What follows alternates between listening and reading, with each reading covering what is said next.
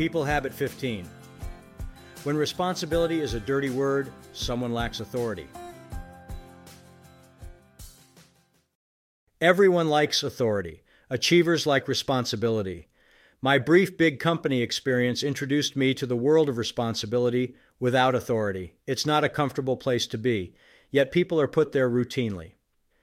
Responsibility without authority is the work of either a manipulator of people or an unenlightened delegator. It is patently unfair because the person with the delegated responsibility absorbs the blame, while the one with the authority takes the credit. The employee is in a no-win situation. The first rule of delegation is never assign responsibility without providing at least equal authority. Every empowered employee in America shares at least one common trait.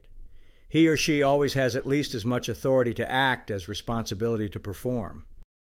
Associates who care about their work and are good at what they do enrich my entrepreneurial life.